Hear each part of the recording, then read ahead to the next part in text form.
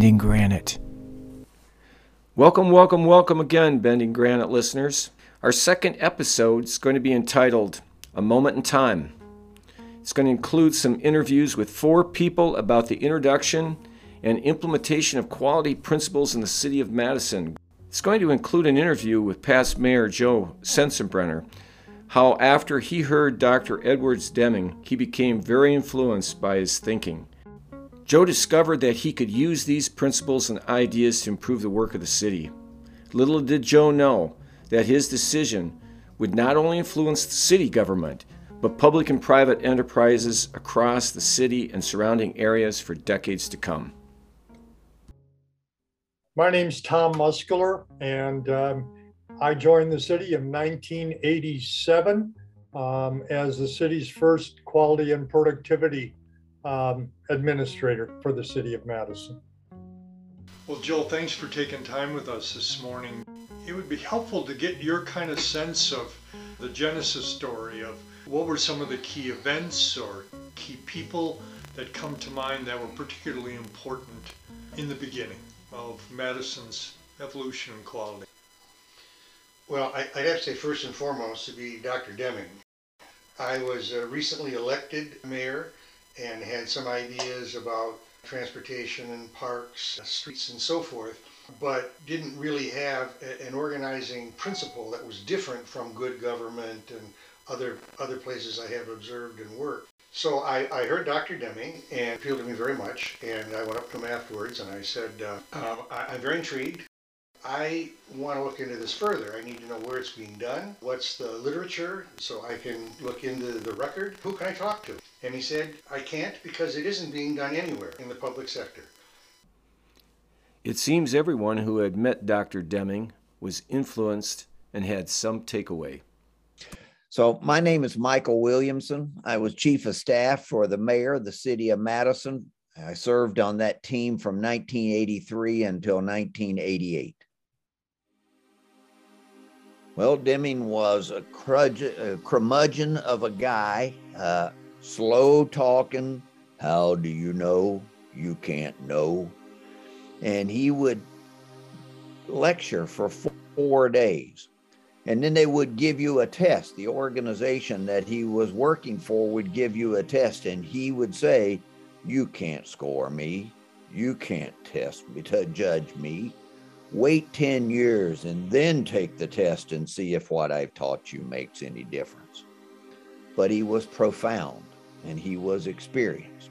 And he taught us lessons that we never heard before, that we had never experienced, in ways of thinking about organizations and about processes. Michael, you just reminded me of some of those wonderful stories. I remember having dinner with Deming, and you may have been there at Mayor Sensenbrenner's house, and I'm sitting next to Dr. Deming, and he could not hear that well. He probably was 90 at the time.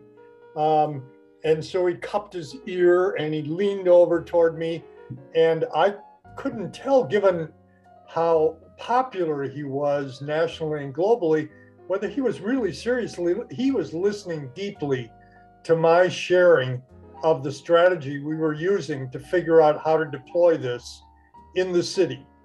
And it was so genuine. I just was moved by his level of curiosity at 90 years old, and that's always stuck with me.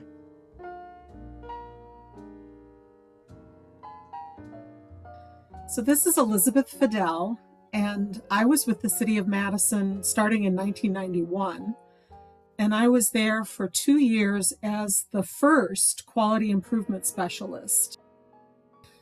Well, I definitely sought out Deming and the trainings that he and his organization provided. So I did all of that work, and I enjoyed it because there was such a variety of people in the room. I mean, actually, it was primarily not government people in the room when I was taking it. So I appreciated that, the fact that this could be applied across any sort of area or industry. But I would say, what really attracted me to Deming's philosophy was the whole systems approach, and the fact that it really integrated the human side the people side with sort of the more technical process improvement statistical side. Deming really cared about the people. I think for him, it was actually all about the people, right? Drive out fear, understanding that everyone in the organization needs to be involved in the solution. And really, it's about service to people who use, whatever it is that you produce. Although I will also say that by extension, because it's a whole systems perspective, it translates very easily to people and environment, right? The ecosystem that we all live in becomes one of the key stakeholders, right? And that naturally flows from Deming's philosophy. So when I say it's people-centric, human-centric, maybe it's life-centric.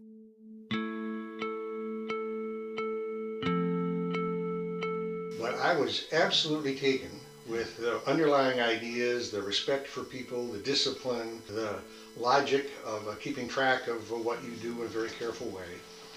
And we proceeded to recruit people. Joyner Associates, Brian Joyner and Laura Joyner, and the organization was in town and highly regarded and well practiced. Bill Hunter at the university and Brian Joyner at Joyner Associates and others over time helped us develop materials, and we just attracted good people.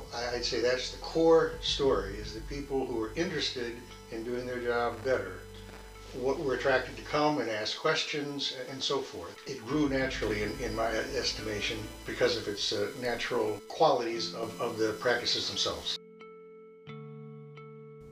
This was a moment in time.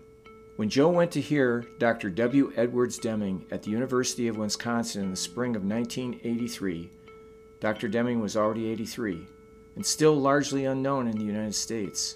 By then, the Japanese already revered Dr. Deming, who they credited for their inspiring post-war economic recovery. After being featured on an NBC TV documentary, If Japan Can, Why Can't We?, demands for his consultation here in the United States skyrocketed. His book, Out of the Crisis, was published the same year he and Joe met. Deming shared his thoughts that day on statistical process control, Plan, Do, Check, Act, his 14 key points, the 7 deadly sins, and his philosophy on profound knowledge. A light was switched on, and the journey began in the city of Madison. It was a moment in time.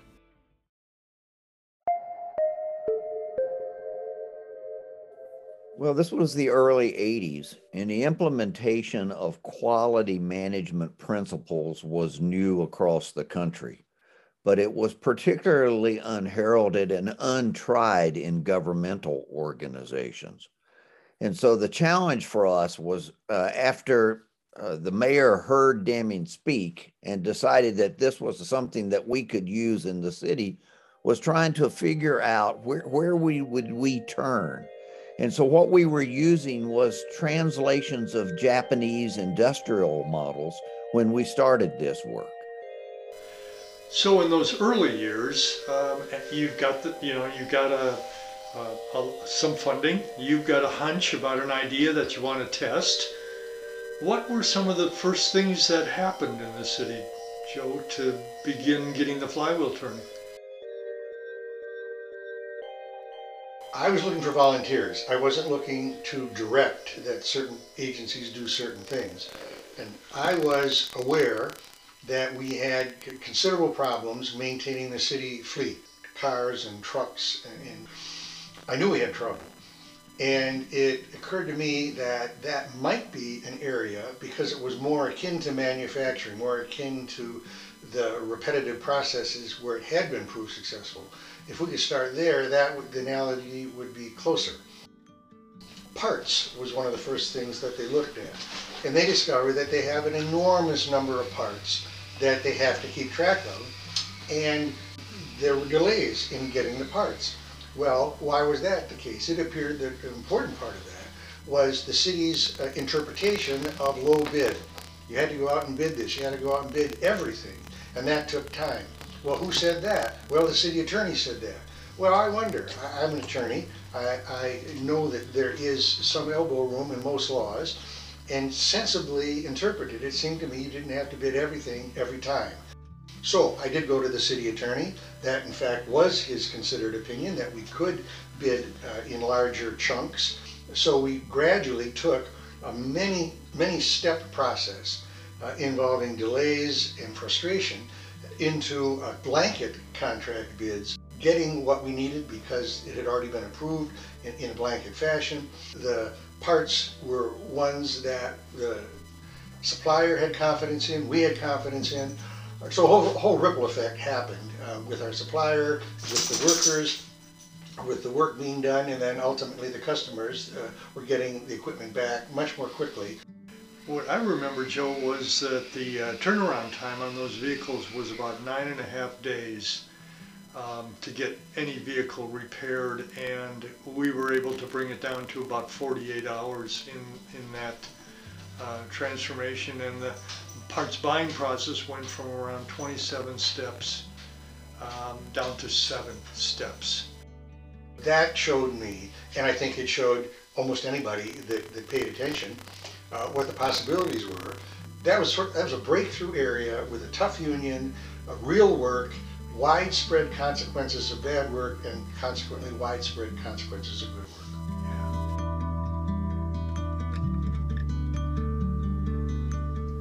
Michael, what can you tell us about this first project?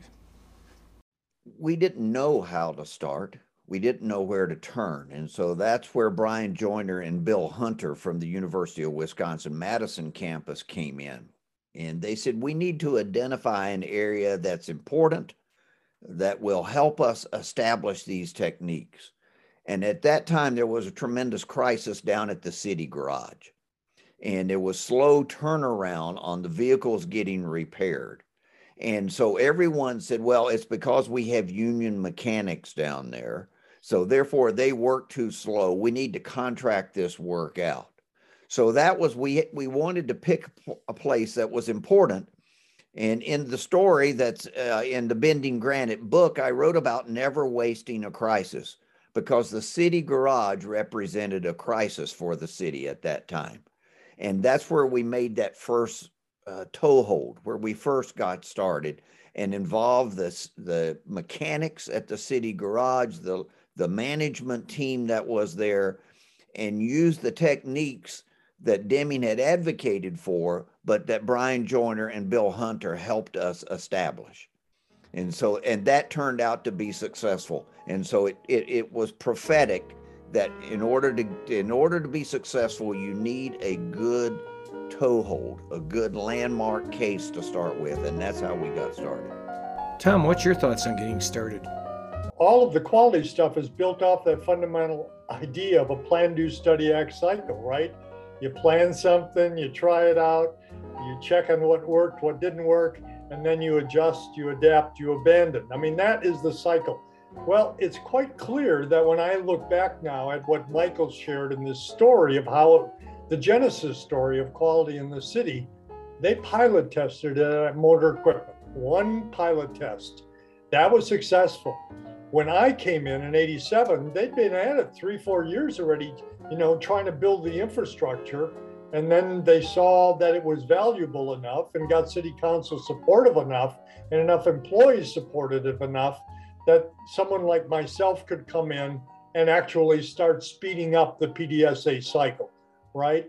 So when I came on board, we built a steering committee that was made up of people from the mayor's office, different departments, champions from different parts of the community. And that became the body that held this whole process in place. And then we began to expand the number of improvement projects we were doing, from one in Motor Equipment to one in the streets department, one in the planning department, one in the health department, one down at the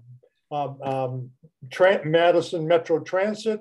So it started expanding the number of places.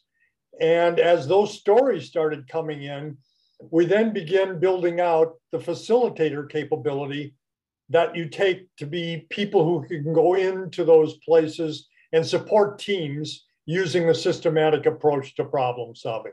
So that started building out the culture throughout the organization.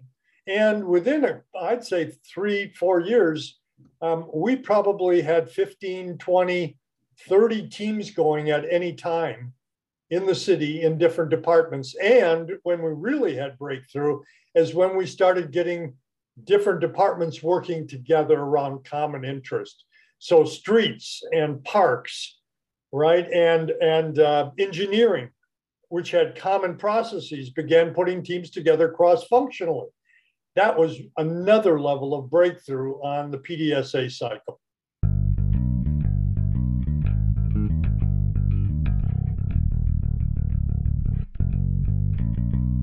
I learned that you don't do quality methods in a vacuum. You do it in an atmosphere of people. Listen to Elizabeth Fidel talk about the importance of building people skills to move things forward. The consciousness with everyone that I worked with really was this integrated consciousness. And so as a result, one of the things I learned about at the City of Madison was how important it was to develop the people skills to be able to do process improvement and, whole systems thinking. So for example, we developed capacity building around, teamwork, team facilitation, how to run effective meetings, sort of all the psychology of bringing people together to collaborate, to make improvements. I think sometimes when people think about quality management, they just think about statistical process control, or they just think about flowcharts, right? Or they just think about data collection. But that was only one small part, one critical and important part, necessary, but not sufficient for the Deming approach. So when people went through quality improvement training at the City of Madison, half of it was in the tools and methods traditionally thought of around quality improvement, but half of it was around group process, effective teamwork, how to be a good leader, informal leadership. So we ran people through capacity building in both those lanes, and integrated them.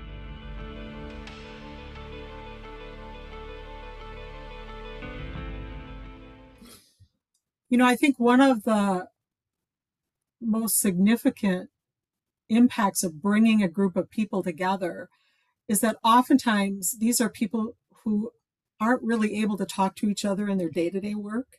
In other words, you put your head down, you do your work. You don't necessarily see the impact of what you do. And you don't actually oftentimes get to talk to the people who provide you with important information that you need to do your work. But with the quality improvement, you kind of get everybody in the room. Like the whole flow, the whole system is in the room. So I get to finally talk to the people directly that I provide service to. And I get to talk to the people I rely on, call them suppliers, whatever. But I get to actually sit down and have a conversation with them and also problem solve with them. So you kind of get everybody in the room. So for example, in the police department, you've got, patrol officers talking to detectives, talking to the dispatchers, talking to, not just their sergeant, but the lieutenants and captains. In other words, you kind of get everybody in the room. And, of course, everyone doesn't talk openly immediately, right? You have to build some trust. You have to see that people will listen, that people will actually use what you have to offer. So it takes some time to build that rapport, but that's part of what we did, is to help facilitate that.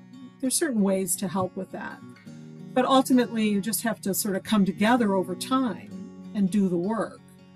But I would say that was one of the biggest impacts, just hearing the voices, all the different voices, but also, being able to come up with some creative ideas together and try some things together. So it becomes less personal, right? It's not about personalities in the room. Actually, it's about, you've got all these people with their experiences and their knowledge in the room, and you can talk about the work.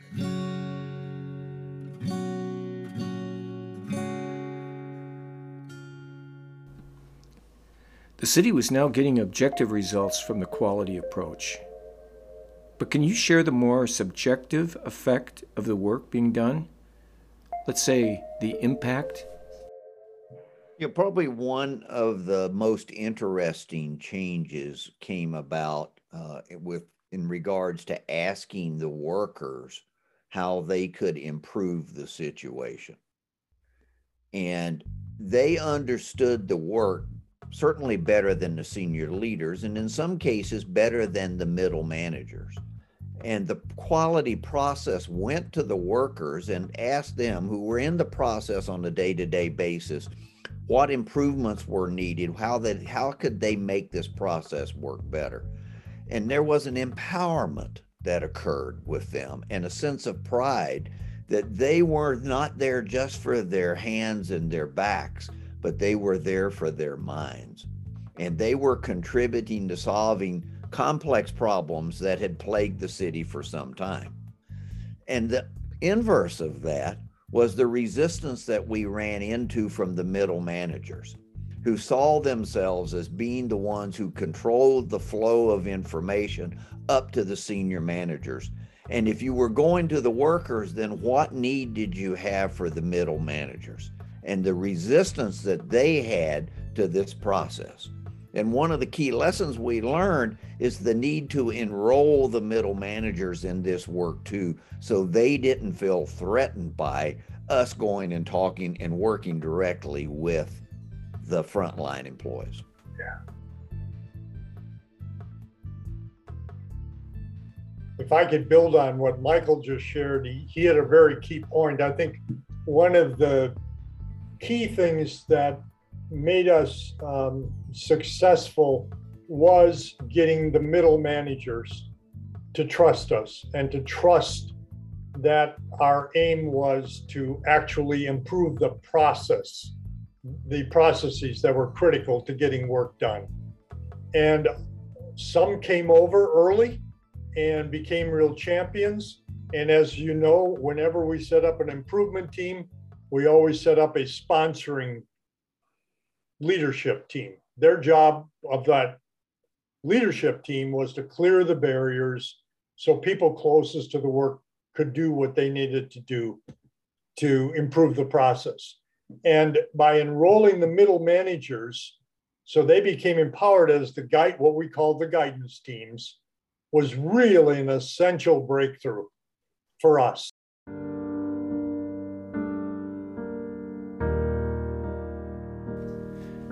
Joe, what would be your principal message regarding the use of quality methods? Well, I would say that the principal message would be to believe that you can probably do a better job without just working harder and pushing harder and studying harder. Actually opening up and listening and learning, I think, is the key. And there are helps, there are pathways, there are techniques that are out there that will enable you to be more satisfied and be happier personally and professionally. And I'd invite people to inquire into that. And if there's any particular outcome from what we have done is that in many, many, many places it has persisted, it has grown, it has changed in ways, and it may be we're at an inflection point for a whole variety of societal reasons where these questions and these inquiries and these methods of being open will be more timely.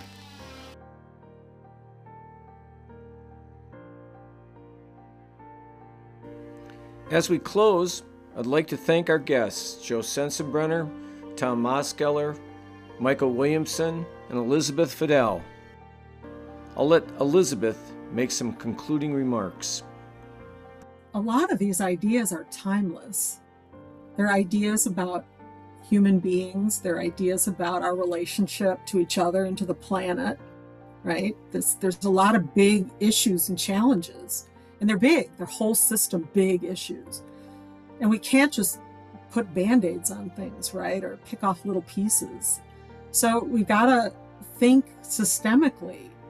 And I think this is an example of doing just that. And so why not learn from people's experiences in the past and continue to chew on the important questions, right, that people have been chewing on for a long time. I mean, a lot of this started before 1990, right? We all went back to the 50s, to the 40s, you know, to the 19th century. What were they thinking about? I mean, we built on the shoulders of giants.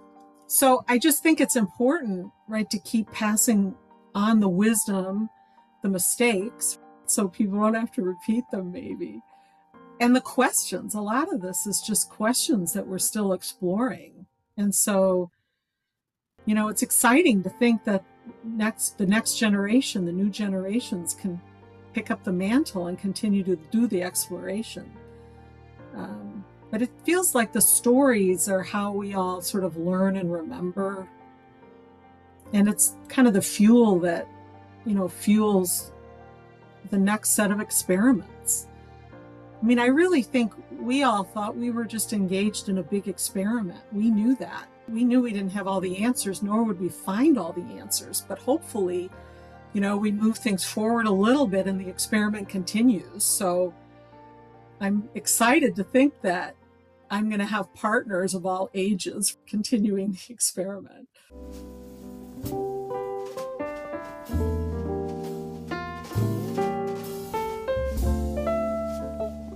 Visiting with our guest today, I learned that a great deal of time, the value you provide, isn't nearly as important as pushing yourself to provide it.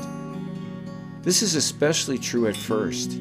Having the courage to get started is often more important than succeeding, because the people who consistently get started, like those managing the city of Madison, are the ones that are sure to make a difference.